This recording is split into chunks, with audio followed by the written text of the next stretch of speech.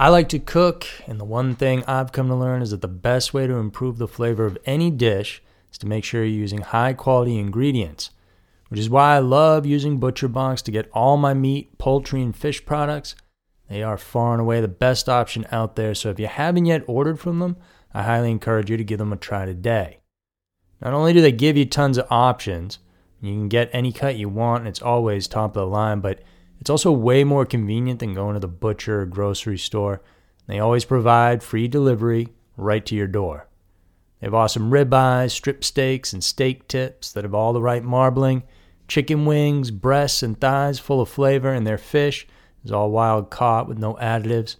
With ButcherBox, you don't have to worry about what's for dinner.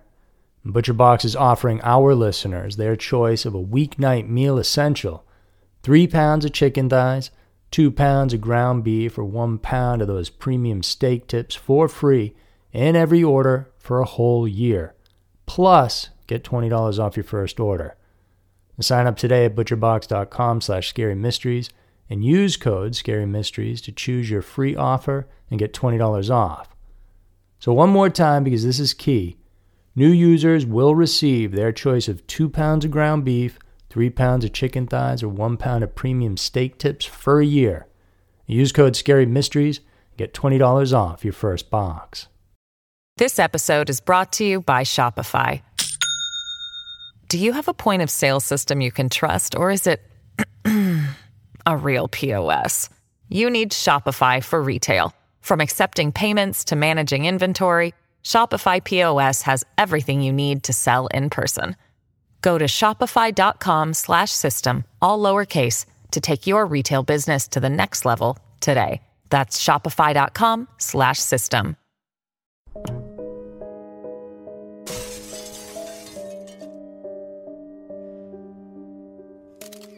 Scary Mysteries, Twisted Twos. Gareth Williams and the Donner Party. Tales of hauntings, murder, and scary mysteries. Every week, Twisted Twos dives into a pair of uniquely terrifying true stories that are worthy of a more in-depth look. For this week, we check out a mysterious death of an MI6 spy and the doomed exodus of the Donner Party. Get ready for Scary Mysteries, Twisted Twos. Number 1. Gareth Williams. On August 23, 2010, police were asked to do a welfare check on 32-year-old Gareth Williams. He worked as a code breaker for the MI6 and was supposed to return to work after vacation. But when he didn't show up, his coworkers became concerned. The police entered his flat on Alderney Street in London and initially didn't find anything wrong. When they opened the bathroom door and pulled the shower curtains from the bathtub, that's when they found a red North Face sports bag sitting inside. It was sealed with a lock and had its Velcro fastened on the outside. When they opened it, to their shock, they found Gareth's naked body contorted inside. He was badly decomposed, and when they removed him, they found the key to the lock underneath. Gareth's work involved dealing with highly classified information and investigating various criminal activities for different partner agencies. During the autopsy, it showed he had been dead for over a week. None of his DNA or prints were found inside his bathroom, and there were no signs of forced entry in the flat as well. Police did note that despite being the middle of the summer, the heating in his apartment had been turned up to the highest setting, hastening the decomposition process. This made it even more difficult for the coroner to discover the cause of death. Described by his colleagues as a decent man and conscientious, the police couldn't find anybody who wanted to cause him harm. He was also described as having few close friends aside from his own family. No signs of him struggling inside the bag or attempting to get out were found, so it's likely he was unconscious, already dead, or willingly locked himself in there, with no plans of getting out.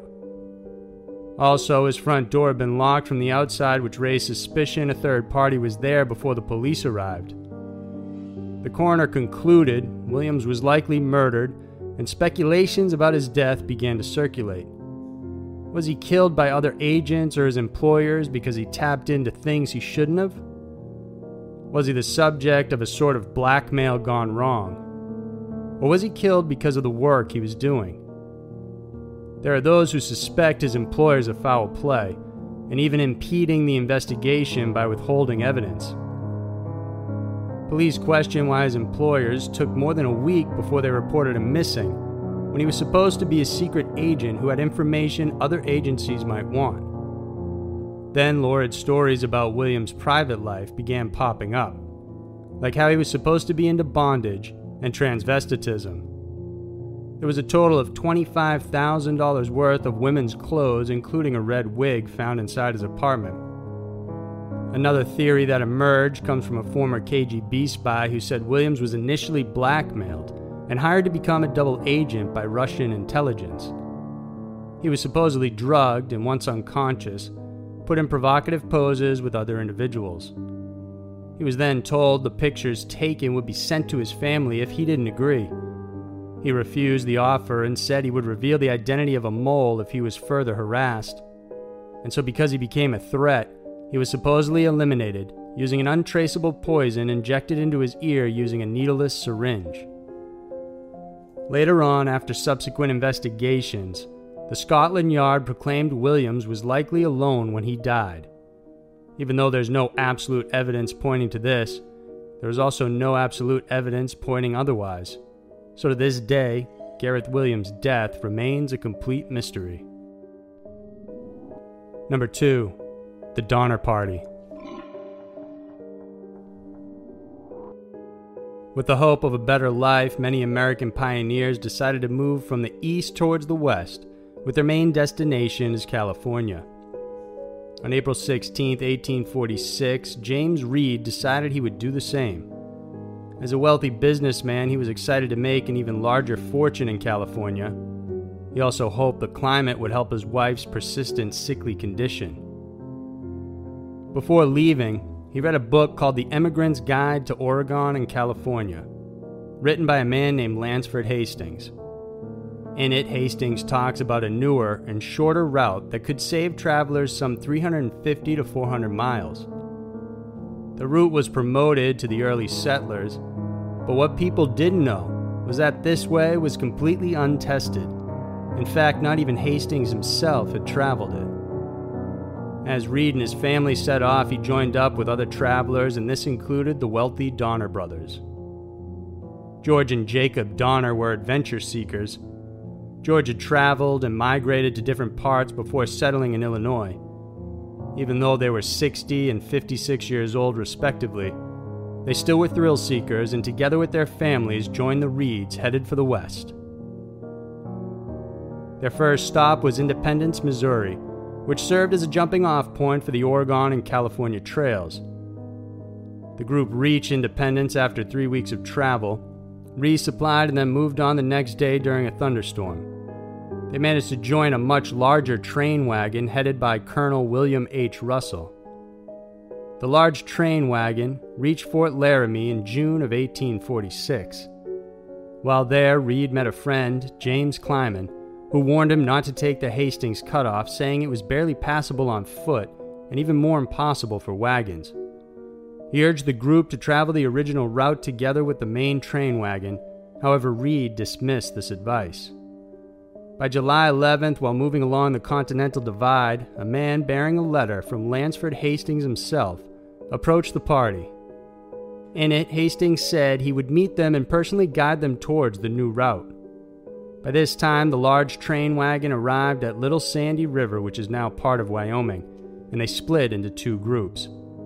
The majority opted to head to the tried and tested northern route, while the smaller faction opted to head south towards the new one. George Donner was elected captain and headed the second group towards Hastings Cutoff. But this shortcut would prove treacherous and lead the party to their own demise. Once at Fort Bridger, Hastings left a note that he went ahead with another group and that they would have to catch up. They rested a bit and went on and reached Echo Canyon and found a note from him again saying they shouldn't proceed along the route because it was impassable. Instead, they were to take another new route. The group voted and decided to follow his advice instead of turning back. and by this time the Donner Party had 87 people and 23 wagons with them. They had to cut through trees and were forced to abandon some of their wagons along the way, and by this time morale was starting to sink. They reached the start of Utah's Great Salt Lake Desert after 5 days. Once there, they initially thought this trek across would take only 2 days. But what they didn't know was that the sand was moist, making it difficult to walk in and move their wagons.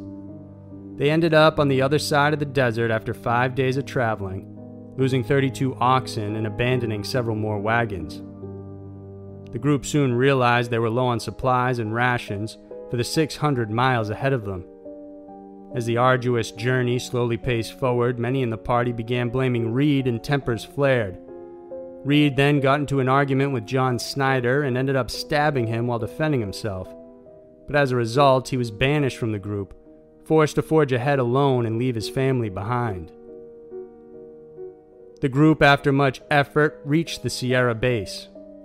They started their ascent by October 31st and were only 1,000 feet from clearing the summit. The only reason they didn't do it that day was because they opted to wait for the rest of the Donner Party after they had to stop to fix a wagon wheel. But that night a blizzard came through, dumping more than 5 feet of snow on them. Everyone decided that their chances of now crossing the summit before winter had passed, and decided to trek back and hunker down at Truckee Lake. Unable to move through the mountains, the Donner Party sustained in makeshift tents and family dwellings and were forced to eat their pets and oxen to survive. After they ran out of those, they resorted to eating twigs, bark, and even leather.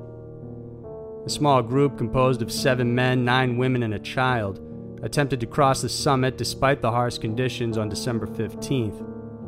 After 6 days, they ran out of food, and soon they began dying.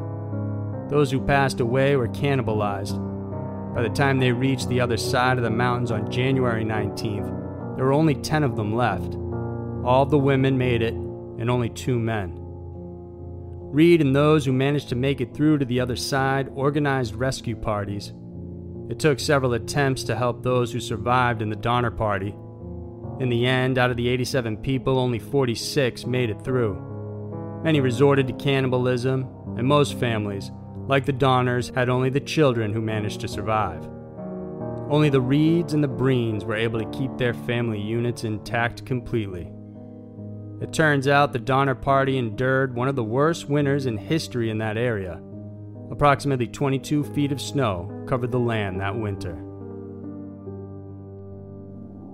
So there were 2 of the most mysterious and treacherous stories around.